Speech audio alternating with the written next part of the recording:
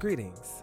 My name is James Major Burns, and this is The Third Degree with me, your host, James Major Burns. Ladies, gentlemen, and gender queers, this is a safe space for myself and others to speak on things in our lives and our worlds. This is a chance to see what's behind the minds of the creative, because what you see and hear and think ain't always the truth. Here you get to share, laugh, live, love, and sometimes debate. So I have two guests with me today. May be familiar with one, maybe not. But I have today with me my big, lovely brother, Ramon Cummings, and his pastor, and maybe a pastor to you in the future, Pastor John Coxum. That's where y'all can say hello, people. Oh, what's up, everybody? Glad to be here. Hello, everyone. I'm back. That's Ramon. You'll get to know. Y'all done heard about Ramon if you listen. But thank you for being on my podcast, The Third Degree, with me, James Major Burns. But happy to be here. Happy to have the both of you, especially my big brother, who's like a second father to me, and a first to my niece, Carson Estella.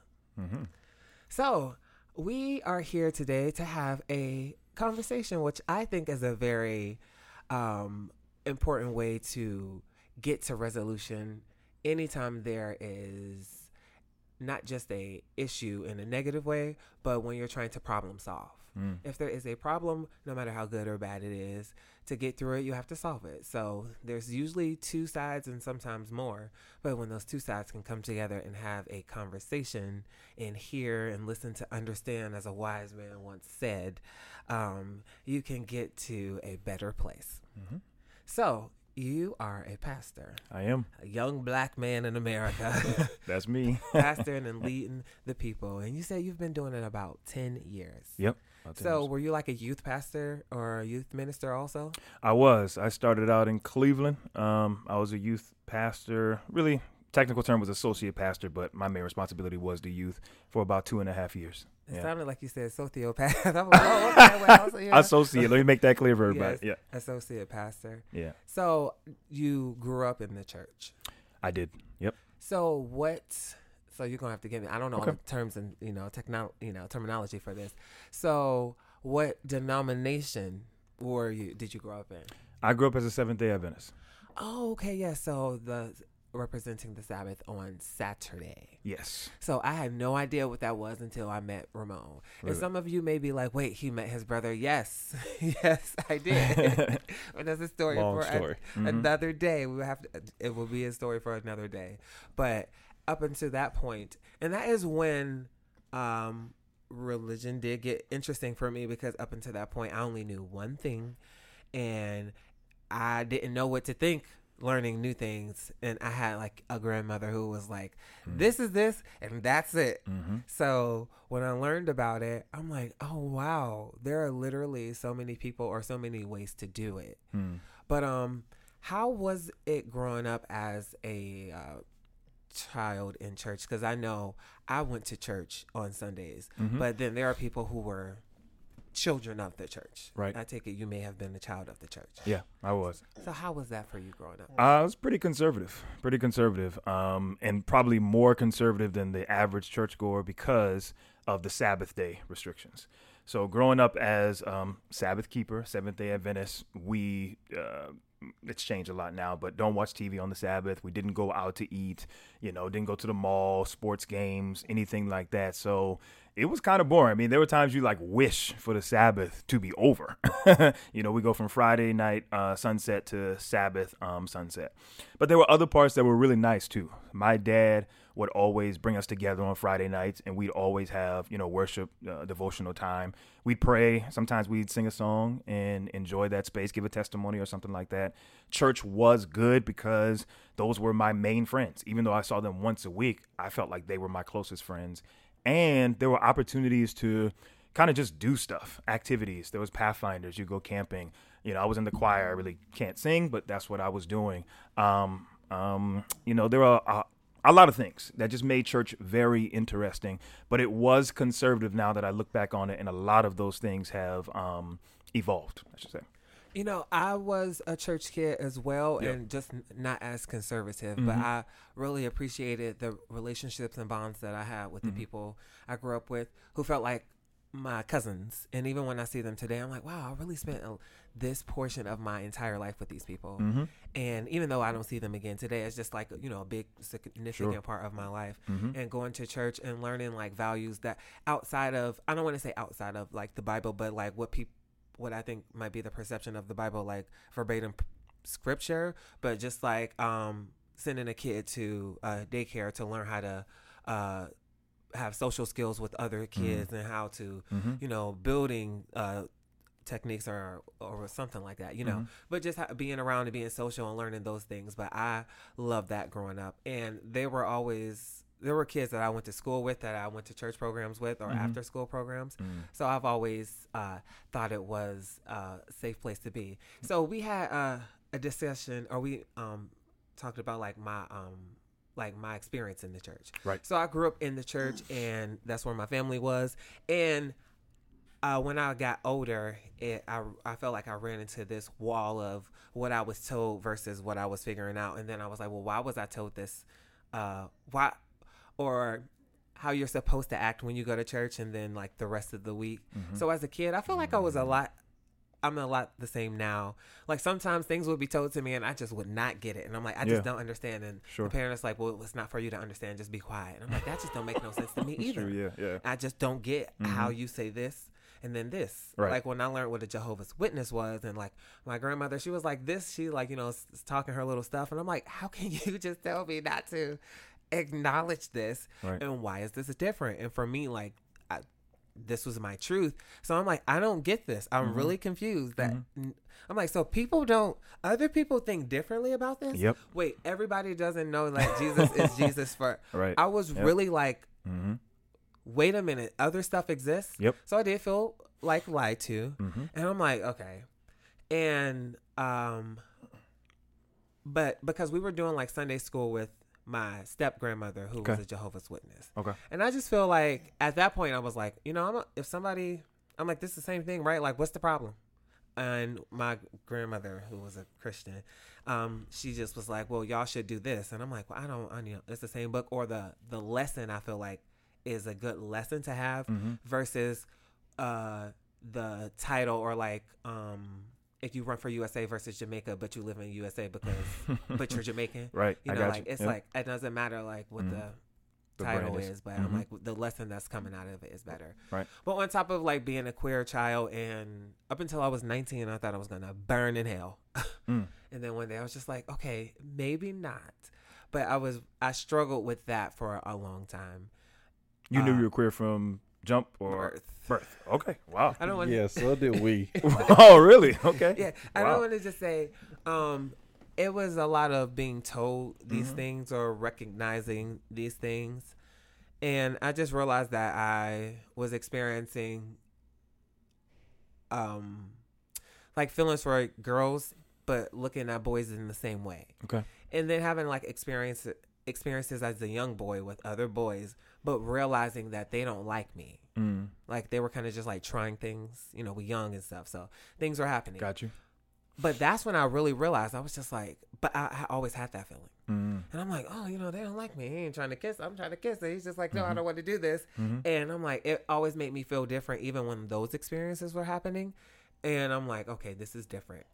And then when I was turning 18 and about to graduate, I'm like, okay, so this isn't going away. I'm about to graduate and go out into the world. Yeah. And I hadn't thought about it past that, like a certain point in life, because I'm attracted to women also, but because at that time, gay was just the umbrella term. Right. And how I felt about it, I'm like, oh, once you're gay, you're just gay. Like no one cares about anything else. Right. I'm just gay, so no woman's going to want to be with me. So might as well just like guys. But even like that, trying to decide how to label myself on top of the many labels that we have today. Yeah. It is something that I don't like to feel like still causes me like any turmoil or anything. But I'm in counseling now, but I I'm realizing that now to just be okay with that. Like, I'll be wanting to shut books on stuff. I'm like, okay, this chapter is done. But then sometimes I get triggered by things and I'm like, oh my gosh, why is this still triggering me? Right. Yes, Ramon, do you have a question? Yes, I actually do. So, like you said, up until 19, you felt like you were just going to burn in hell. Burn. I was like, I would cry because I'm like, I don't know. I don't understand why.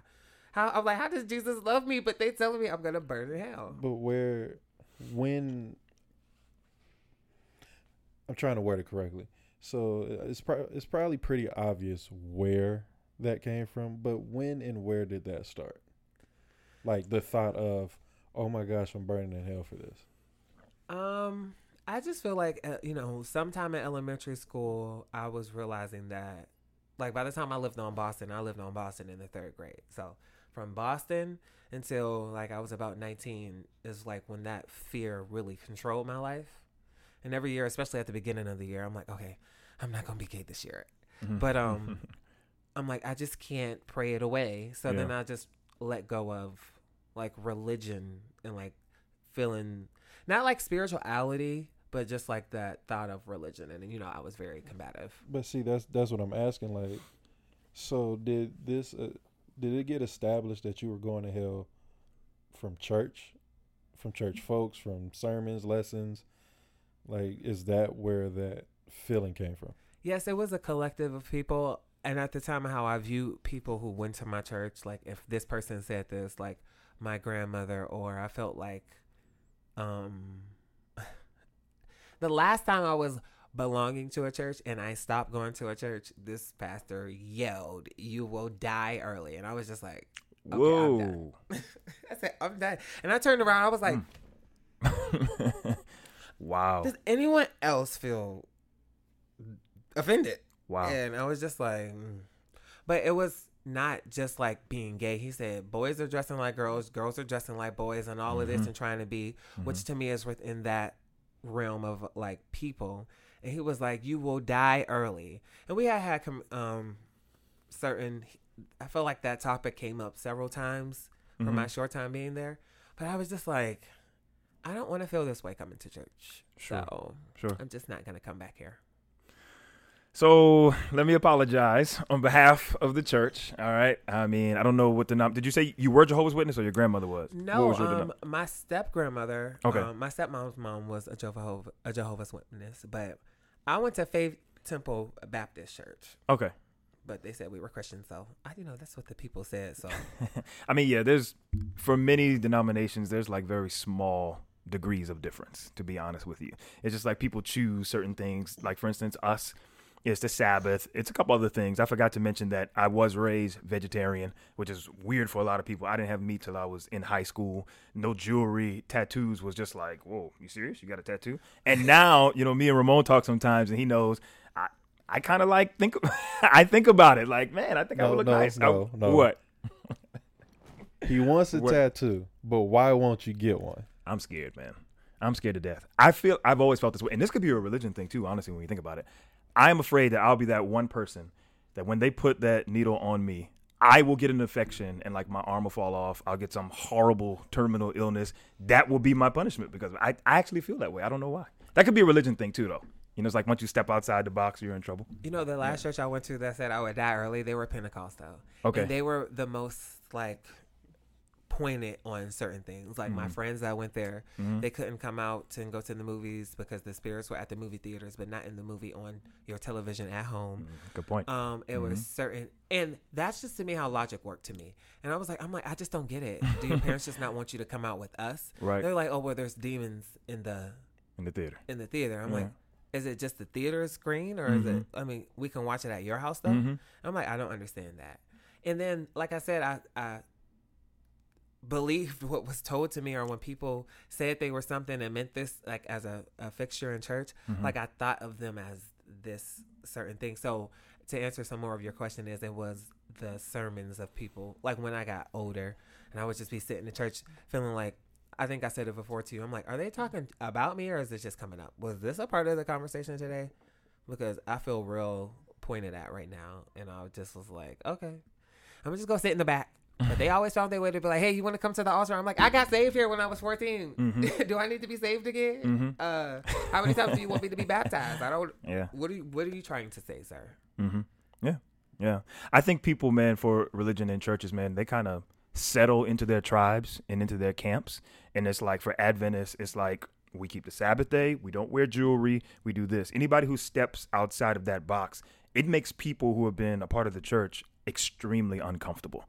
It's like somebody up there with jewelry. Now, I think in 2022, a lot of things has evolved, and the pandemic has even accelerated that because they're recognizing, man, now things have to be different. We don't have to be in a physical space with one another. There's a lot of things that have changed, and, people are becoming a little bit more accepting of people. What does wearing jewelry symbolize that you would not be able to wear it?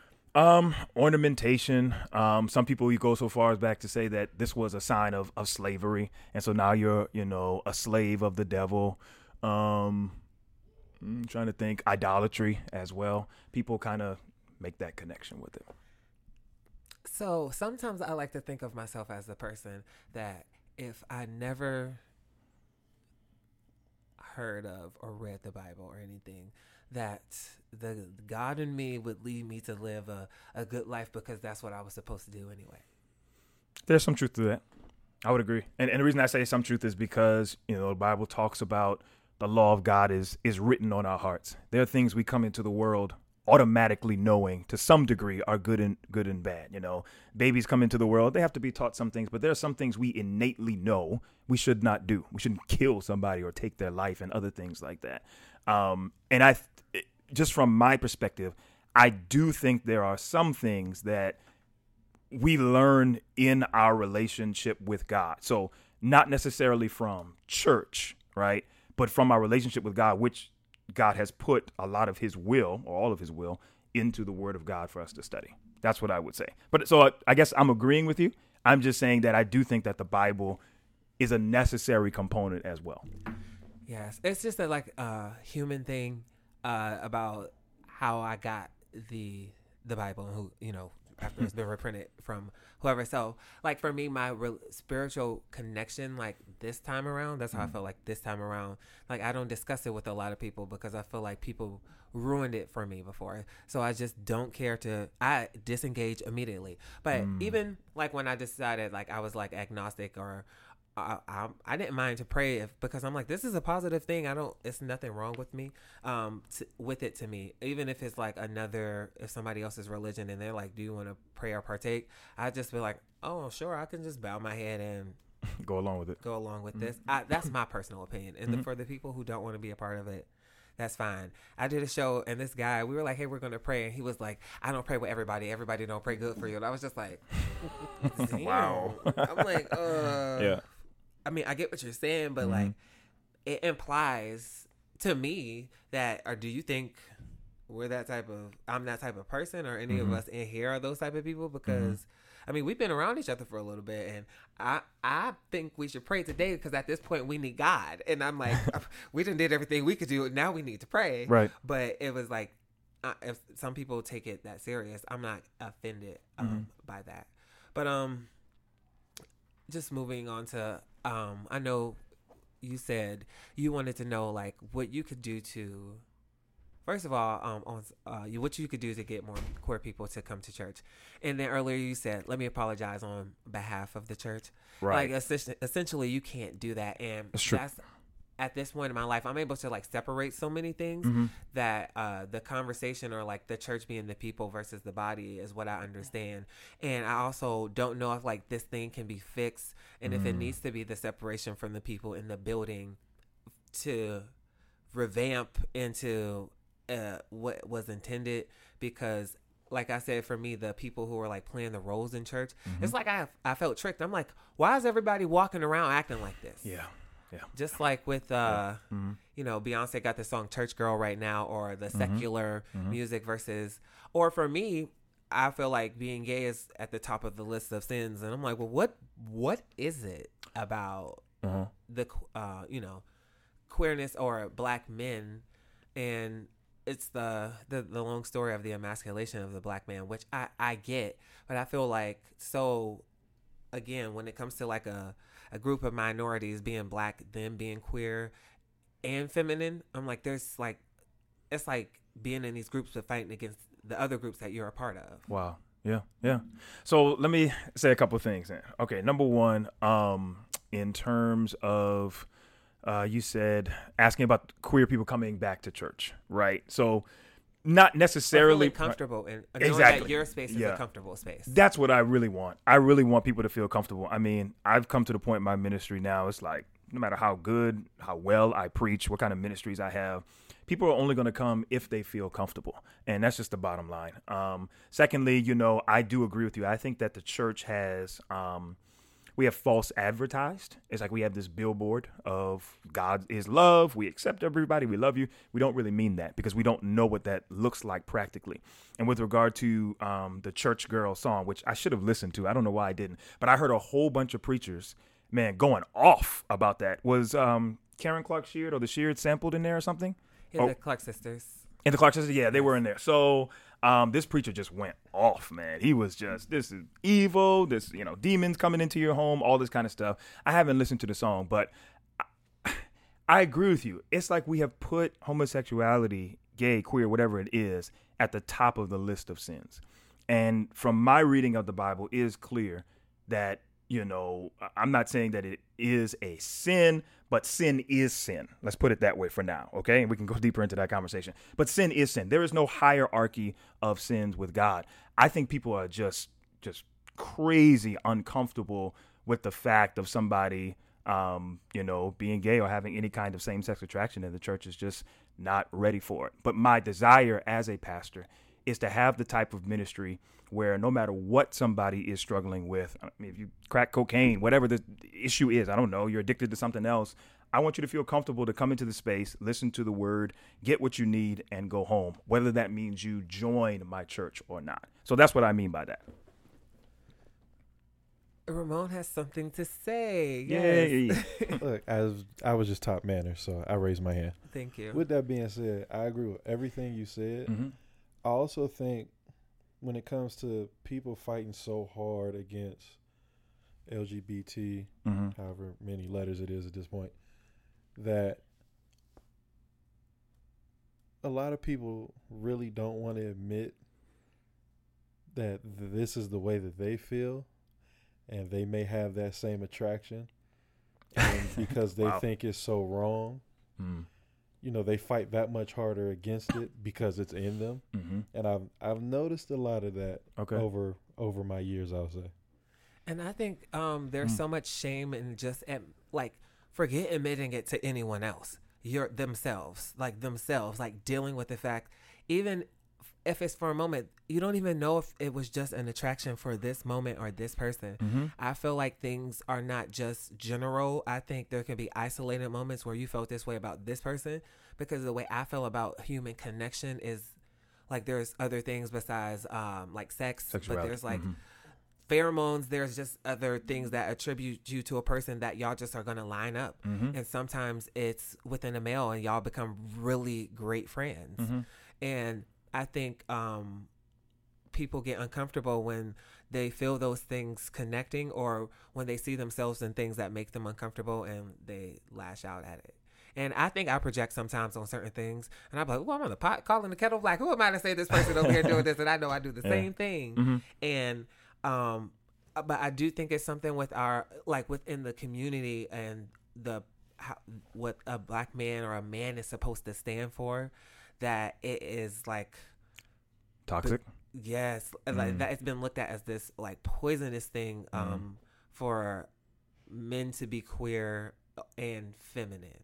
Yeah, and for me, I had to even differentiate the problem being like not just gay, but the femininity, because I feel like it's like the bar is continually raised of like how, you know, manly or masculine, and providing that you have to be regardless of anything. Yeah. Like, nobody cares what happened to you. Yeah. You'd be chained to the street. No, get up and do it anyway. No matter what. You break your back, lose your legs. Yeah. Get up and do it anyway because the black man can. And that's the way I was raised. I mean, I'm from the South, from South Carolina. So my dad was just like, you know, you got to do this, that, and the third. My mother is I wouldn't say she's, submissive, but she is that type of traditional. She occupies that traditional role of what most biblical Christians think a woman should be in the home, or what a wife should be. I mean, she cooks, she cleans and stuff like that. My dad's the primary, breadwinner. He fixes stuff, takes out the trash, or however deep you want to go. That's just the type of guy he is. And that has been bred into me as well. So I'm not going to lie to you. When I do think of men, I do come with that bias as well, like in my mind. But I do want to say something to what Ramon said, because I think he does make a good point. Is it possible that the church has made it so that certain men and women who have same-sex attraction are uncomfortable coming out? Well, absolutely. And are there those within certain congregations who are gay and just, they will speak bad against, like you, James, and others within that community and want to do it themselves? It's a very real possibility. I think the church has done that, which is the opposite, I believe, of what Christ wanted it to be. Well, and to be honest, I mean, we've seen it. Mm-hmm. Like, case in point, a lot of people might forget Bishop Eddie Long. Why you got to go there? Because Bishop Eddie Long Mm-hmm. literally had a parade or a whole thing down in Atlanta with the president of the United States to come out and speak against gay people. He had a whole march, a whole protest. And what happened to him? Mm-hmm. And that's why I say that, like, I don't know what happened to him. I don't know this man. He died. Bishop Eddie Long? Well, I mean, he's dead now. Yeah. So Bishop Eddie Long, he did this whole protest, organized this stuff to come out against gay people, gay rights, all of that with George W. Bush.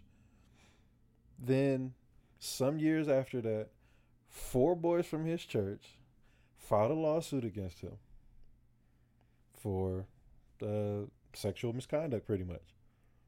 He ended up, and it was 4 young boys. He ended up settling out of court. He apologized. And, there's, like I've told you plenty of times before, I understand why people settle out of court, but there's some things I'm not settling out of court for. Mm-hmm. Right. If I didn't do it, I didn't. Yes, right. when it comes to anything with children and kids, you going to prove not it. Children and kids, but children and sexual Right. assault. Yeah. You're going to prove that I did that. Mm-hmm. So when you settle out of court, that kind of is an admission of guilt. On top of the fact of part of the settlement was, of course, money, but that he had to apologize for what he did. He was sending these boys pictures of himself and posing in these pictures and all type of stuff. He's a part of the reason why he is doing things like that and why people do things like that, because he is going to continue to shame people to not live out loud and do this and be free to do that with adult men.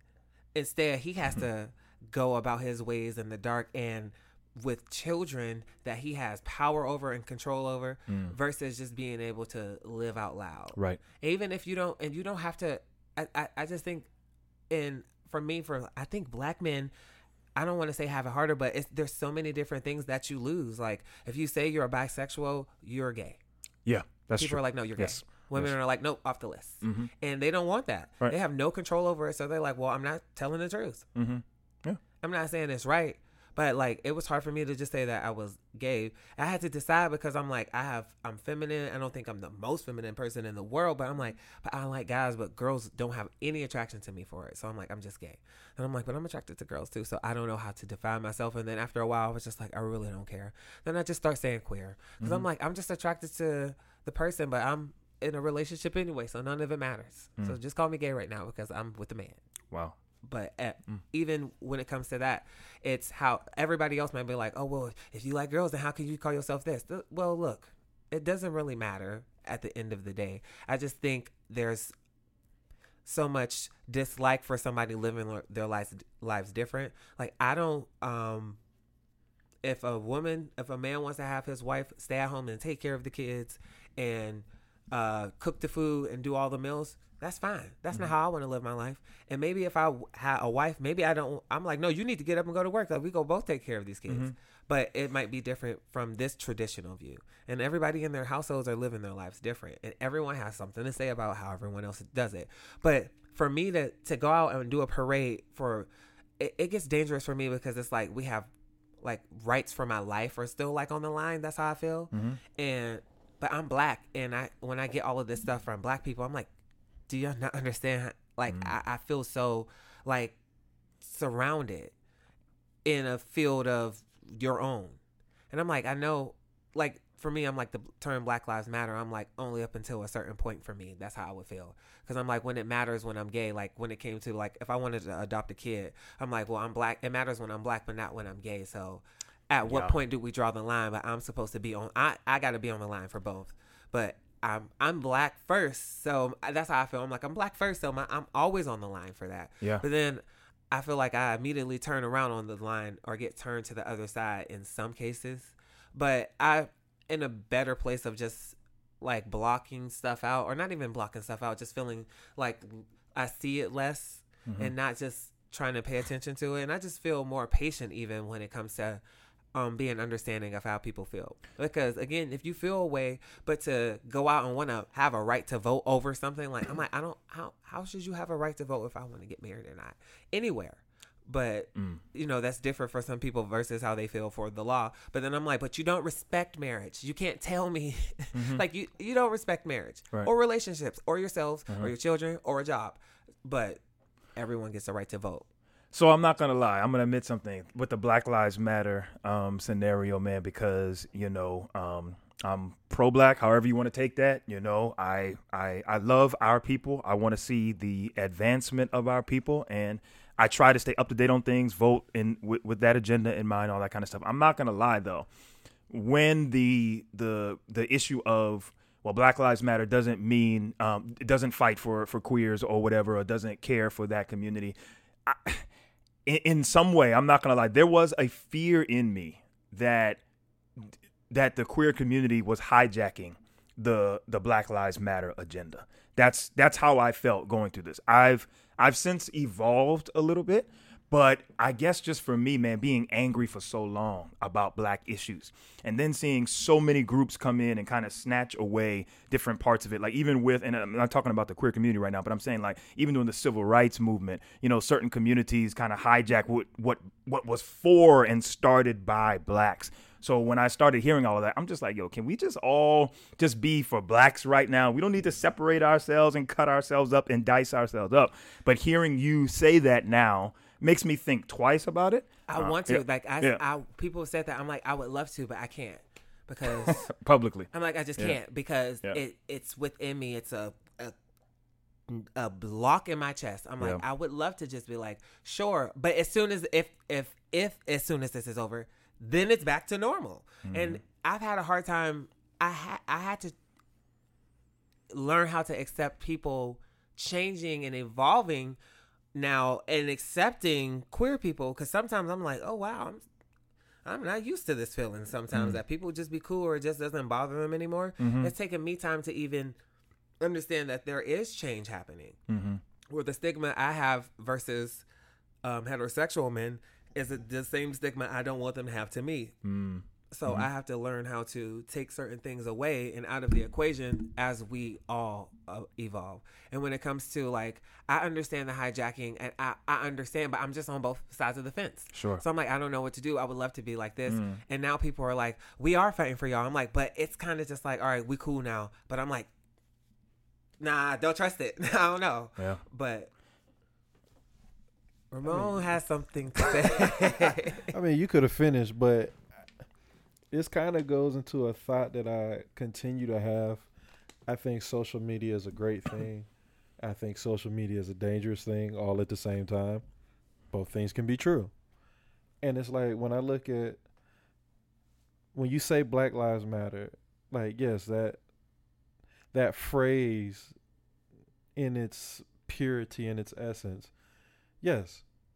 When you look at the organization that is behind that phrase, just like when you look at the organization that's behind LGBTQ, those two things are the biggest issues And with y'all are a what we're powerful group. facing. And that's Powerful. and I feel the same way, and Yep. that's where, like, even when I say it as a phrase, but for me, a lot of my point of views comes from my community, my hometown. So even if I lived in a hick town, I'm like, if it's not going to be different here, if I can't have any impact at home, like, what's my hope for the rest of the world? And the rest of the world can have hope and change, but I've been in my hometown, so when I hear people say certain things or get their opinions there, that's where I would usually.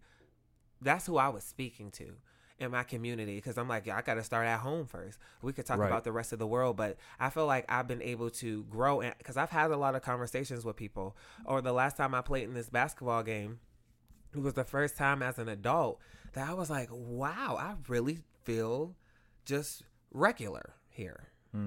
Like, for the first time, and I've known these people since high school and some before, but it just was like the first time. And it's not that I had felt like uncomfortable in the recent years, because I felt more comfortable, but it was like one of the first times that I was just walking around literally like free of any restrictions. But it was a point that I realized that I had gotten to, and I was very happy about it. And I'm like, wow, I finally feel just regular, like. Yeah. Just the norm. Yeah. Not like Gay James, but just James. Got Major you. Burns. So I do want to say something too, though, about the queer community. Ramon alluded to it. I think they are extremely powerful, and I think that's where a lot of my bias comes from too. I was walking in the store during Pride Month, June, right, in Pride Month, and there's a whole bunch of stuff, the rainbows, everything like that. But then during Black History Month, there are certain stores that don't even acknowledge Black people.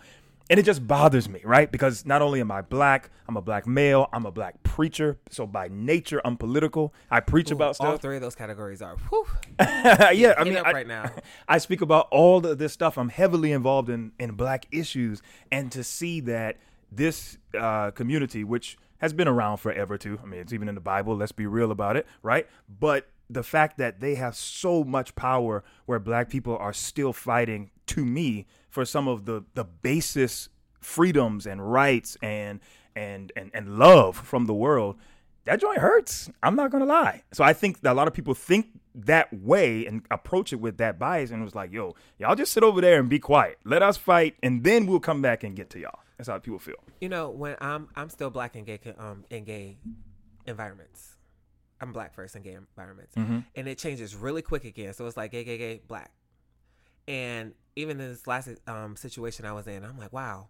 And a lot of people were like talking about politically correct things. Mm-hmm. And I was like, for the first time, this doesn't involve me, because I can say whatever I want. I don't have to worry about this. Mm-hmm. And I have no qualms about that. I have no hesitance about it. I don't feel bad about it. I'm like, no, Mm-hmm. I get to say whatever I want. I can say this in this phrase. I can say this in this phrase.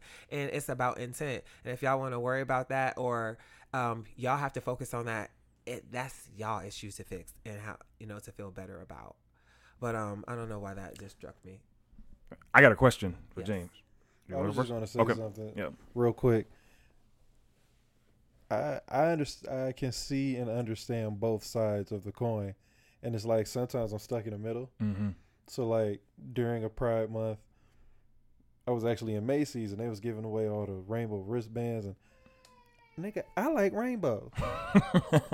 And but because the line is drawn in the sand on this side with the LGBT, on that side with Black people and the culture, or the bastardized way that masculinity has been portrayed, which isn't what masculinity is.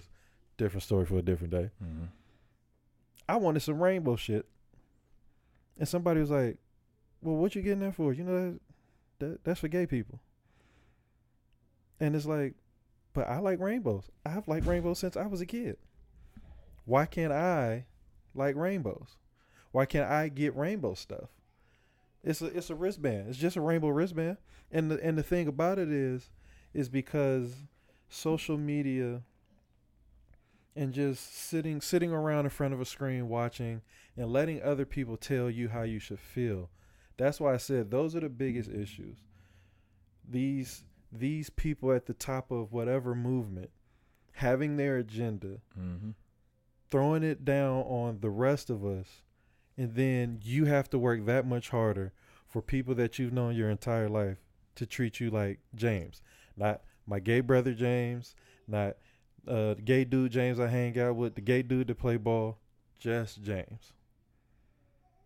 And that's why, hey, how do I make you all feel comfortable in church? Because the church is drawing this line in the sand where you're either doing everything correctly, even though we're not, but you're supposed to, and you're supposed to act like you are, or you're going to hell. Mm-hmm. Mm-hmm. And that's one of it's so obvious. I'm like, why is it that? And then the trauma is them telling you not to be gay, and then we can't even discuss it, and then we sit in church or sit in front of family members and just talk about like you, and you get this thing said about you or told you where you're going, and it's like, wow, damn, I just sit here and I have to take this, or it's like an elephant in the room. Mm-hmm. And I understand what you're saying, because I feel like the tides are turning, and when I'm black in spaces, it almost separates me from the queer space, because I don't understand what. To me, it seems like things are like turning around. Like everybody is in the queer community now, except for like straight guys. So it's almost like them being the gay guys now. And the way like some things are being used, like it's like cancel culture to me. Like if a person, people don't have to like everything, and them saying things, it's been so long that it's felt like an attack, that anything that's said is just like, no, I don't want to hear it. And people got to get to a space to where they can like understand and work on themselves. I think more conversations will happen, need to happen for that, to for people to say I'm uncomfortable. But I think people who say, no, I'm cool with it, they're not being honest completely. Or saying like, it's taken me some time to be like this, whether it's because I was raised or just how I feel about it. Yeah. But it's not complete honesty, because they'll be like, I'm cool with it, and then P Valley comes on, and then they say things that showcase how they really feel. But they're like, but not you, you're my bro. And you can't. Because to me, as a black person, nobody else can, outside of being black, can tell me you cool for this, but because it's about blackness. Yeah. So I think what will change a lot of people's perspective on, the queer community, especially Christians, is having someone in their family who is a part of that community and or struggling with. It needs to be firsthand experience. Yes. So I have that. I think we're at a point in society now. Every family likely has someone who identifies with that community. We've been there for a while, but it's just the acknowledging of right. it now. That's true. I have an uncle who died of HIV. Nobody wanted to tell me until I was 19 years old. Wow. Why? I personally felt like as your second chance to do things differently, you did it the same way. Yeah. I'm still alive. But like as your second time, like around, like even though the rest of the world is saying this, like we're under the pressure of that, and they like cracked under pressure to live that life. But then out of nowhere now, it's kind of just like a lot of times no discussions have happened, and I know everyone is like, why did you have to come out? Well, a lot of I've been told that I had to come out was presented to me like I needed to let people know, like if I because they were like, well, is you gay or something? People used to ask a question, and I'm like, well, I felt like I had to let people have to know. Yeah. And I was afraid, so I wanted to be like, y'all okay with this? Or I don't know what my next move has to be. So I felt like I had to let people know. Again, I saw it on TV about coming out. Yeah. So. Yeah, it's a part of my family story now. Like you said, it's probably always been there. Who knows? But I know it now. And, I love my family member. I love them. And I don't judge them at all. And I think that has helped me to evolve in my understanding of the whole queer community, and just to, be open to certain things. Yeah. Question: does it make you uncomfortable ever when black men are feminine? It does. I'll admit that it does. Again, because of my upbringing. I get it from multiple directions, man. My upbringing and church and just what I consume on media, the type of stuff I watch. Like the only reason I don't watch P Valley, and I watch a lot of stuff, is because of that whole dynamic. And it's not a lot of sexual content on there too. It is, right. But the funny thing is, and I'll admit this even as a pastor, I can watch sexual content on TV. It's not something I want to consume, but if it happens to come on in a particular show, if it's heterosexual, it's just like, all right, I'll sit through it. It's all good. It's also in a lot of things, so your chances of not That is seeing it are true. slim. That is true. Even on sitcoms, like they're gonna be in there under the covers. Yeah. You mean gay individuals, queer individuals, like or just sexual scenes between like heterosexual relationships? Oh, Even yeah. on like a funny show, like they might Exactly. be under the covers. Like it's gonna be in the scenes. exactly? But even if I understand if straight men don't want to Mm-hmm. see two men having sex because it's not something that Right. they want to see, Mhm. it's the response and the how people speak out against it. I'm like, you seem very bothered by that. Why? Mm-hmm. But what do you think? What have you thought about why men who are feminine make you feel uncomfortable? Because I feel like with anything, like you need to understand why this is why this causes you this. Yeah. And when it comes to men having to feel like they have to be tough or Mhm. not be vulnerable, I think there's more strength in being able to control your emotions, Mm-hmm. and ignoring them is just going to cause a buildup of whatever frustration. But that's something I had to get over one day. It's like, you know what a man is to me. And one day my dad said it to me. He was like, I still expect you to be a man. And I said, Sam, I didn't do it like that. But I was like, well, I don't ask you for anything. Uh-huh. I pay my rent, all of these things on my own, and I'm a decent person to people in the world. So what is being a man Mm-hmm. if that isn't? Yeah. Because I say man first, gay second, because she's hands LLC. No, honestly, I'm like, I'm a man first, like, and then like I let my gayness define me or my queerness define me for Yeah. most of my life. But even regardless if I feel like people were like pressuring it on me, I feel like I let it define me. And then one day I was just like, it doesn't define me. Or even me liking feminine things or certain shows, I'm like, I don't think I Sure. like that because I'm gay. I just liked that. Like preference. you were saying about like masculine things, like not just as a man is this masculine, but this is the masculine nature itself versus me just doing it, if that's what you were saying. Like certain things you were saying people consider masculine that aren't. Yeah, I get what you're saying now. It's first of all, just like even being feminine, when you're masculine, there's no need to run around and say, "Oh, I'm masculine," or "I'm this," or "I'm a real man." Mm-hmm. Like, True. masculinity, just like femininity, doesn't have to be announced. It's something that you know is there. So when people say toxic masculinity, it doesn't exist. Like we discussed before, that doesn't exist. It's not real. And even when you talk about people speaking out against P-Valley, I've told you, I love the show because of the story. I can relate to a lot of people on a lot of the characters, even though someone would look at me and say, well, how could you relate to this Mhm. person and that person? Mm-hmm. They're human first. Right. They have human traits. But it's like yes, it is hard for me to watch two dudes get down, and I told you. again, that's not what you want to watch. I'm not Right. against that. With that being Yeah. said, when you talk about the people that's speaking out against it, where are you seeing these people speak out at? On social media, where everybody can sit behind a keyboard and be a keyboard gangster. They ain't got to say nothing to nobody's face.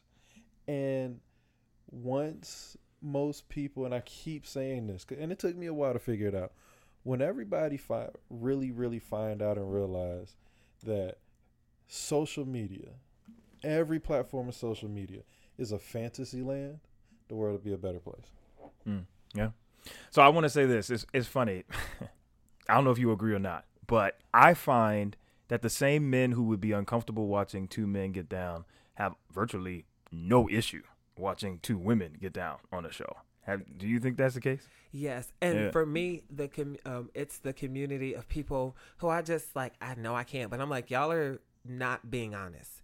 Stop saying that. They're posing it in this certain people that I know personally as, well, there's just so much sex now on P-Valley and these two men, and they just overdoing it with all the sex now. I'm like, you have not made any complaints until That's true. Uncle Clifford was tapping them cakes. Like, you ain't made no complaints. Just stop trying to present this like it's tied in this nice gift. But people be like, I don't mean it this way. That's how you mean it. Mm. It sounds bad because it probably it is bad. But if that's how you feel, that's how you feel. But people are like trying to like give you this plate of shit formed as a pie. Yeah, They're trying to give me shit pie. if somebody said I can't stand to watch black people kiss each other or something like that. Like, oh damn. Yeah, Okay. that would hurt. I'm not gonna lie. I would think that Hate was seeing low key niggas kiss. racist. I would be like, oh, why? Yeah, yeah. So I mean, if I put it in that perspective, then I can see it from a queer person's perspective as to why we would say certain things like that. Yeah. Look, I remember this girl, my white friend of mine. She was like, "I'm not into black guys." She ain't saying she ain't say it mean or any way, and I was just like, "How can you not be like that's not her preference?" But I'm just like, I was just offended because I feel like she just like shut off the whole race. That's a different thing. But like when people make comments like that, I just be like, "Oh, okay, damn. Yeah. Well, I'm a guy. I hope you don't ever see me kiss my man." But here's the thing, though.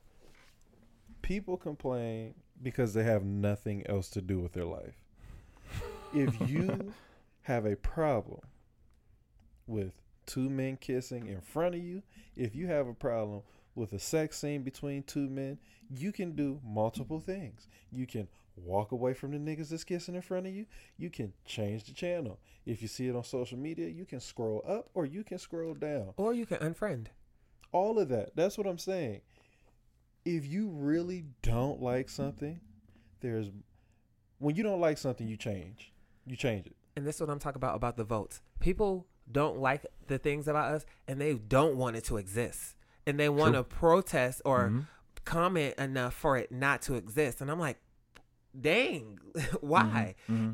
It makes you that uncomfortable. Like, you don't like it, so you feel like it shouldn't exist at all. I don't feel that way. Like, even again, like when the baby made certain comments about what they feel like were against the community. I'm like, so y'all think he shouldn't have a job at all no more? You want him to lose everything. That's okay. No.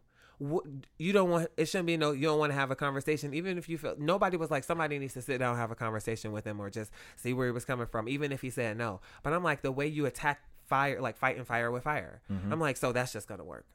No. And that's what I said to you the other day when we were talking. And what I said, the problem is the LGBT, the organization is at the top that's unfortunately projecting their voice to speak for all of y'all. They draw this line in the sand that a lot of people, because they feel like, here's our leader, we need to follow this. It's, well, we should destroy this person because they have this thought process or they have this belief, they have these feelings. If we can't disagree, then what can we do? Everybody's not going to like you. And I understand for gay people, it's a whole bunch more gay people, a whole bunch of people who love to voice how they don't like gay people. With that being said, I can't walk around here and just like hate everyone that don't like black people. We just don't hang out. I'm not coming over your house for chili. No. So it's just like, you have to accept it and be okay with it. And a problem that is in this world, coming from the heterosexual black man side of it, is the fact that the LGBT comes off as they're going to force you to love gay stuff. Yes. Not the people. The thing about it is, it don't even have to do with the actual human being. I'm going to force you to love this lifestyle, whether you want to or not. And it dehumanizes a lot of actual people who just so happen to be LGBTQ. Yeah. And that's where there's a disconnect, because it takes you from being a person and turns you into an agenda. I feel like our discussions, I feel like most of the time my discussion is like state versus federal. Like, I'm not on the broad mainstream version of it as much as I'm preaching that. I'm like, I'm starting here first. So when I'm talking to y'all, I'm talking to y'all about how we are going to do better and how you go out into the world and talk to people, or when you're preaching in your to your congregation, and like that message there. And because the masses of the media who control that, they are powerful. So doing the groundwork is, to me, some way to start, because as an overall issue, so many people in the world how to solve it. I'm not saying that's not my goal, but there's other things like I feel like I can accomplish versus trying to start at the top versus like from the bottom. Right. And that's just like, even when I said about being like more patient to understand the other side, or I can understand. I'm like, I'm not mad that people don't want to watch this show, but it's like a badge of honor to be like, hey, but I just don't condone your lifestyle. And I'm like, great. Mm-hmm. Okay. So we're not going out for drinks. Mm-hmm. But thanks. Is there anything else that you wanted to tell me that you don't like or do like about me? Mm-hmm. And I feel like it's things that we have to talk about, and I bring up because I want people to know that you just say things unconsciously sometimes that imply this. And if you don't know, like when people say, oh, that's gay. And I'm like, it's just intention and like knowing what you're saying. Yeah, I agree. I mean, and also too, so I do counseling as well. I'm a counselor as well. And You busy. Always. And But a dad to a beautiful 2-year-old. yeah, husband, all that kind of stuff. So I counsel men like a lot because I'm the only male at the practice where I am. And the one thing that I notice more than anything is that men struggle with like feelings. I mean, this is not groundbreaking information, but they're crumbling because they are afraid to talk about how they actually feel because they say things just as you said, that's gay or that's feminine. Is anything deemed feminine? I'm sorry to interrupt. It's okay. I was going to say earlier, like being a young kid, like about being, my reasons for liking things for being just me or being gay. As a young kid, I had an older sister in my house, so I did a lot of things with her. But she's the reason why I wanted to play sports or wanted to dance, things that are very take athletic ability that would be considered masculine. But I learned that from my sister. But I also learned creativity, and I had a space where I could be very creative. But I just had a liking or wanted to be around my sister more, or my mom more, or my females in my family more. And had they let me do that, I would have turned out to be whoever I was going to be. But I still feel like even today that I have a balance of masculinity and femininity because it's naturally a part of what I feel like is my makeup. And I'm just able to like now just embrace it and live through it. But being a young kid, being forced to do boy stuff, and I'm just like, this is so stupid. I don't want to do these things. Yeah. And the girl stuff was like jump roping or something or, you know, cheerleading because that would have done what to me. But it's like certain things like that of being able to choose like those certain attributes or being a part of certain things versus gender roles. Like I'm like, y'all saying gender roles was me being a cheerleader, but I just was having fun shouting out these things and stepping and being in this type of lane of whatever. I didn't want to play football because it was super physical. It hurt. Not because I just didn't want to do boy stuff, but I'm like, no, let me do something else that consists of not being hit. Right. And I like the girls, or I just that lane, but I was like forced into a lane versus another. Yeah. Yeah, we put emotions in the feminine category all the time, and I think that's wrong. Men generally, we don't have a good concept of what feelings are beyond I feel good today, I feel bad. Like, I have to give men a feelings wheel, like literally give it to them to say, hey, can you choose a feeling on this chart that you feel right now? Are they like adults? Oh, yeah. Oh, absolutely. Absolutely. I mean, they may know the word, but it doesn't come to their mind when they're talking about, you know, how they feel about their wife or committing infidelity or being addicted to something or whatever tragic event that they're going through. Men don't know how to emote, or they feel it's unacceptable to. So I have to get them to that point first before we can even deal with anything. I feel like everything stems back to being even called gay. Because if you attribute, like, if you have any like feminine characteristic, people are calling you gay. If you like any girl thing, and it's like, even if somebody calls somebody gay and they be like, ew, never. And I'm like, well, what's so wrong with being gay? Goddamn, because you were just so offended. Like, it's the worst thing ever. And it's the thought of it. And it's like, you don't have to like this thing, but you think of it as this such like abomination that is making everyone resent themselves or run away from feelings because they've been told it's a feminine trait, which is makes you gay as a man, and you can't even express yourself, which is a human trait. Right. So these things don't make sense, and I feel like that's why these things are just like on the opposite ends of the trait. And it's like at the end of the day, we're men. Yes. And that is the thing. I'm like, and it's like we're fighting. And sometimes when if I see black men in the sentence, I would separate myself from it because I always assume it's heterosexual black men. because like when they're talking about a certain. Sure. I've been put in a gay group for so long. Even when you're talking about like the agenda, it did tell us that. I also felt like that I was focused on my gayness because being around a black community, I had to think about being gay.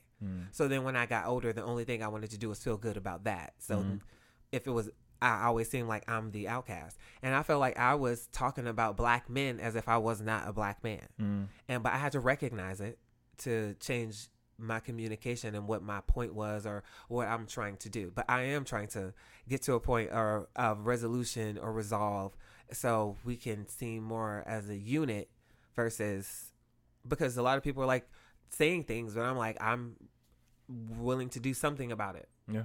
Oh, good. Well, think about it like this though. You're around your daughter.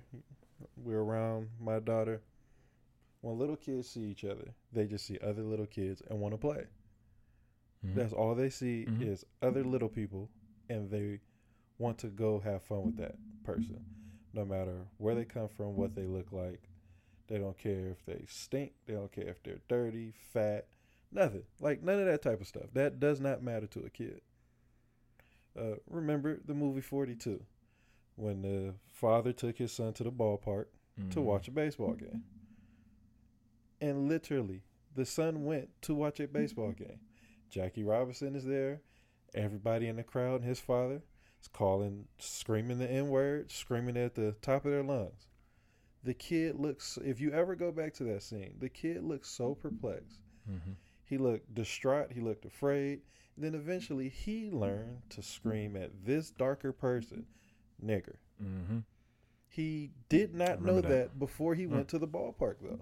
Yeah. So these things, like talking about the agendas, these are learned. These are learned traits that as adults we continue to perpetuate.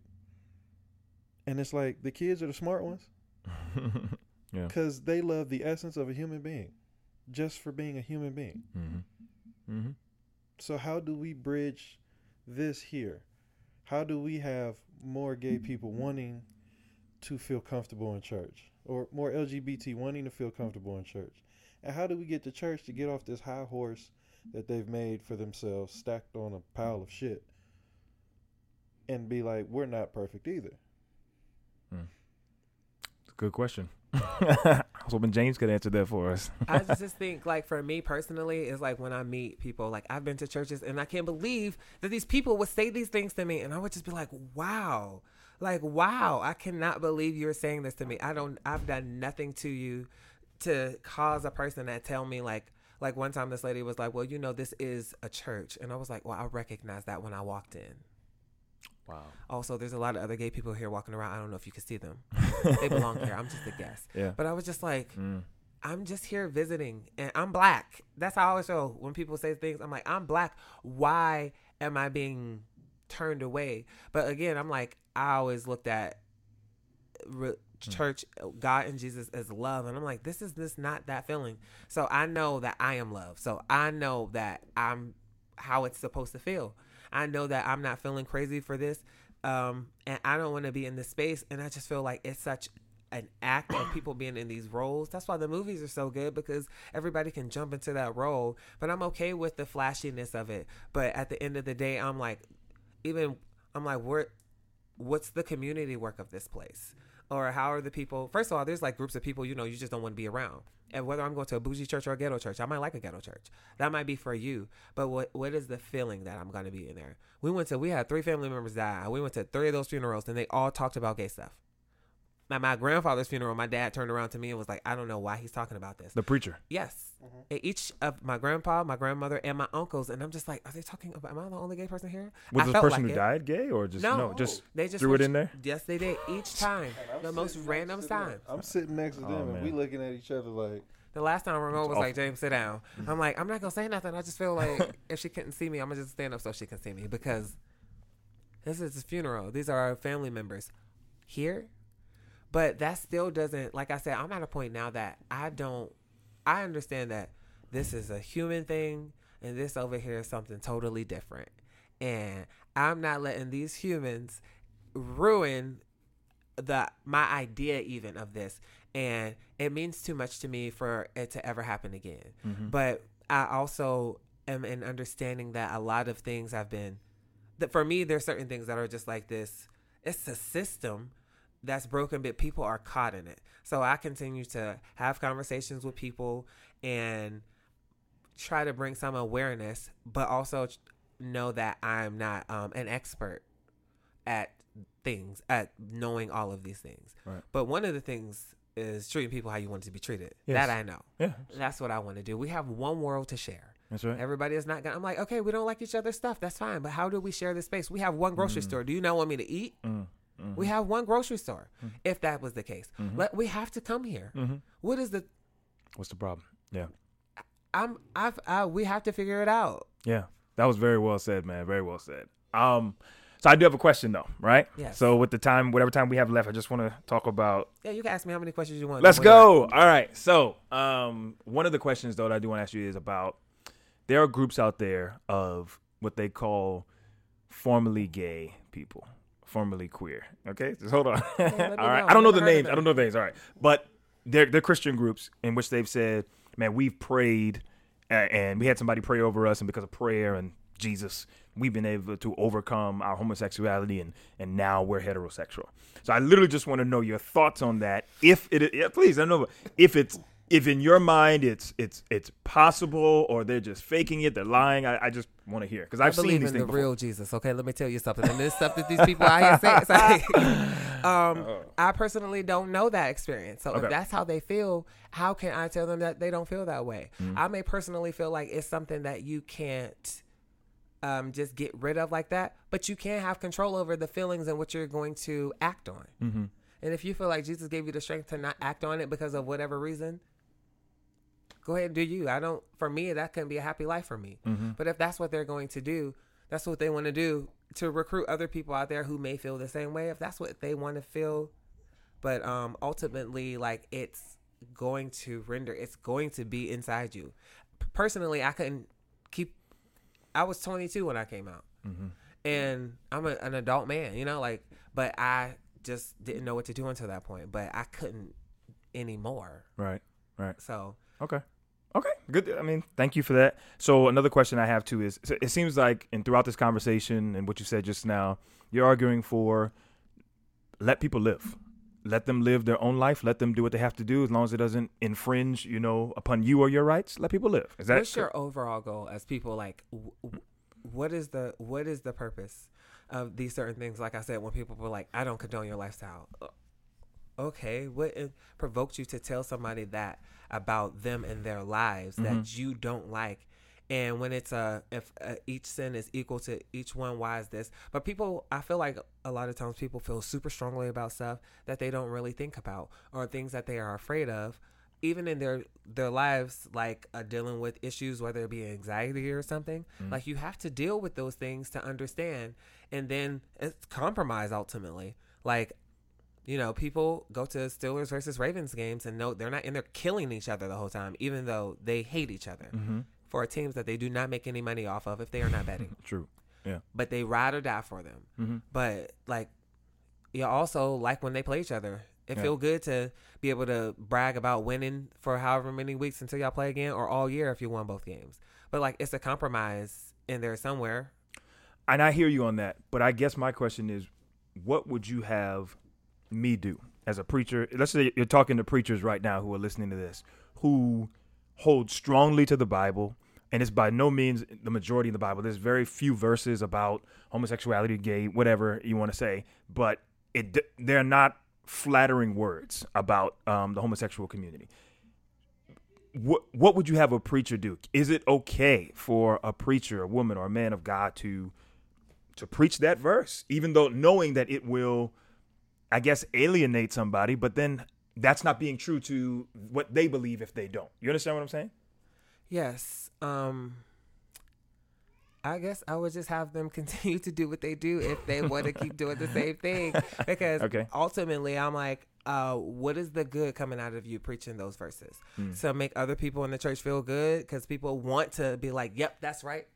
That ain't no good. That's how I feel about it personally. But that's just me, because I am within that lane. So I probably am biased, but I would be like, what does this verse of preaching this about, this that is these people, what is it? How is it positive for us here? Like, what does it mean? What's the symbolism? What is the goal? How do you want to make us feel? It's like the delivery.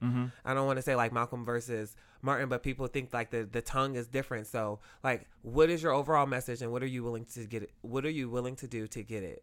Because if you want to say those, you want me to come here, but if I come here and then you end up saying that, right, but then you don't ruin it for however many of us for the next however many years. Sure, and I would only push back and say that, like, there are other things that we preach that are equally as harsh. So, for instance, for heterosexuals, we preach, hey, don't be sleeping around. Don't commit a. Now, I have heard that, but it's always follow with a laugh. It's follow with a laugh, Phil. Okay, they be out here and the church laugh. So and so be out here. We don't need y'all out here drinking. Was follow with a laugh. I didn't feel the same.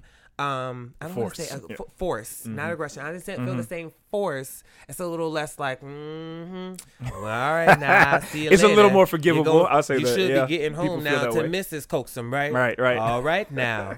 It's the same. Yeah.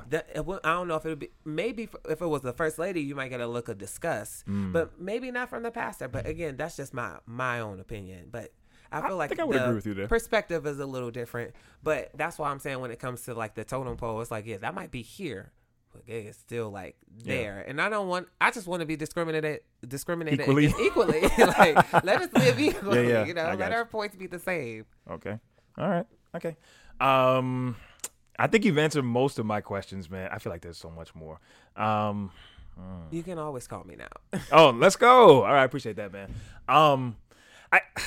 I understand what you're saying about not condoning your lifestyle. I think people should, keep their mouth shut, for lack of a better phrase. There's no reason to speak that. What do you want to condone versus what you do not want to condone? Those in glass houses. Yeah. Because what could you tell me that is good for me versus what you could tell me that is going to make me feel that way? I'm not saying that you don't have to say any of the hard things. Is bringing up things that people like acknowledging and taking accountability for putting yourself in positions versus blaming the rest of the world.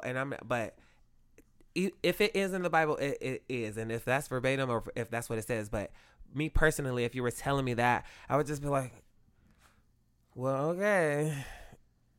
But I don't know. Like, even like as I got older and went to church, I like church for certain reasons. I would have to separate how I felt about everything, because I'm like, I like church. I like when the choir sings, and I also like the message that comes out of church. Like, 'cause sometimes there's a really good message. Sure. And then sometimes there's just not, even if they don't mention certain things. Sure. But like the overall message, like you could preach about what you do not condone versus what you think family should do or how people should be bettering themselves, and how you want me to leave, how you want all of us to leave here, and that like the feeling of the community in the church or the body, if it's going to be like one, like I want to feel that.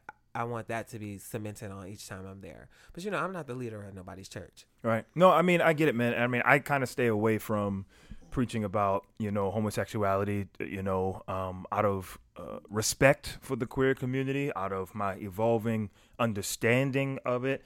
And there are some people who say there are questions about these verses, that they may not mean what they think they mean. I'm not there yet. But I also know that it's going to alienate people, and that's not what I want. And yet at the same time, you understand how conflicted I am, because this is a book that I've studied for 6 years of my life. I have degrees in one book, right? And it's just like, man, I want to preach all of it, not to hurt somebody, not to separate anybody out, but just to say, hey, listen, this is what I believe that God's will is, and it seems to be this way from the Bible, and I want to let you know. And I'm saying that the same, fear that you may feel of being in the closet and not telling people who you are, for some preachers, and it's by no means the same. I'm not equating it. No, because I think everyone has a closet. It's not just about like queerness. Like, right. Everyone has like that fear or of something. Right. Yes. But I just want to say it's not the same, because, I mean, that's your identity. Whereas this is something that, I do. You can call it a job or something that I'm really passionate about. I'm just saying. You're laughing. Ramon doesn't think I have a job because I'm a pastor. I do. That just might be your calling. I would just have to understand, like, the purpose. And I even said, I'm like, look now, if it say what it say what it say. And at this point, I just got to, I didn't chose this. And I'm just gonna have to, I'm gonna have to do a real good job of talking to the Lord when I get up there and be like, look, I don't understand what you thought was. Right. Do you see them men? Right. What was I supposed to do? Right, but even with that, here's the thing. It's like you said, there's not no whole bunch of verses in the Bible that even speak on homosexuality. Right. There's more verses in the Bible. There's more verses in the Bible that speak on adultery, violence, all of that type of stuff. Sure. Like, you have verses in the Bible that tells you to obey the laws of the land. So, and just like he said earlier, sin is sin in the eyes of the Lord. Ain't no first tier sin, second. That's only with the justice system where there's felonies and misdemeanors. So it's like if somebody can come up to you and have a problem with the fact that they feel like you're sinning because you're homosexual, and then it's like, well, you can go to hell because you went 5 miles over the speed limit. Since I'm going, right? Yeah. Like when you look at the Bible, any person that could point out something about you, there's 10 things you could point out about them. Like the reason why adultery isn't met with the same vitriol is because for all the gay people I know twice as many adulterers. For all the gay people I know twice as many loose people up out here. So of course it's met with laughs because it's more normal to people that do it.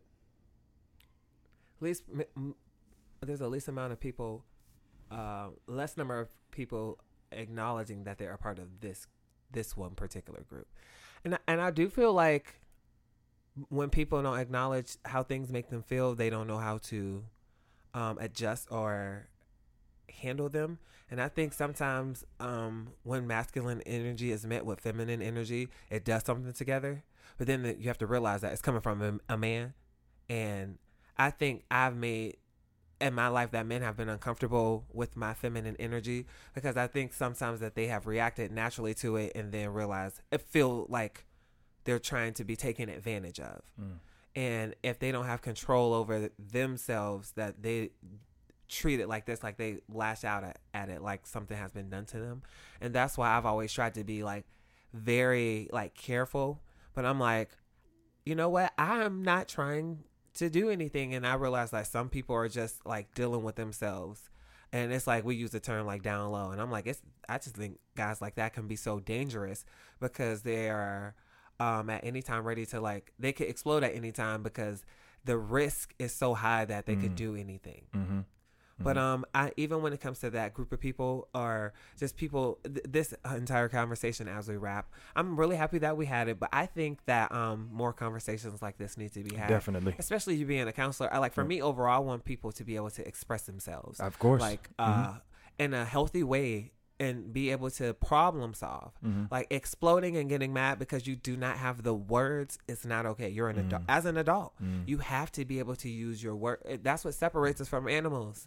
Like that's the thing that you can say you have instinct of because like you have a brain. That's what separates us. We are able to disagree, but think beyond this part of tearing each other apart.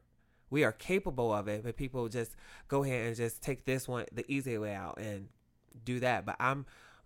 And because I've been in counseling, I'm like finicky about trying to suggest it for people. But it worked for me. But I'm not saying it will work for everyone. But I don't want people to think that it means, oh, well, they don't just fix you. I'm like, well, I've been doing all the work. I don't know what you talk about. They fix me. Yeah, like that's not how it works.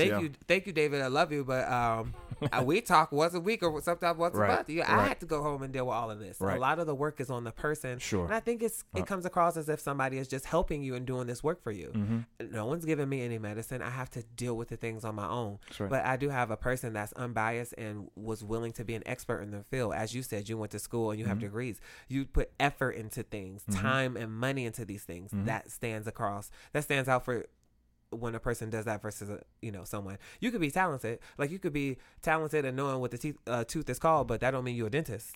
Right. Like you could be like, oh, that's the incisor, but no, sure, you're an expert in this field and it pays the cost to be the boss. No, but is there any other questions that anyone has?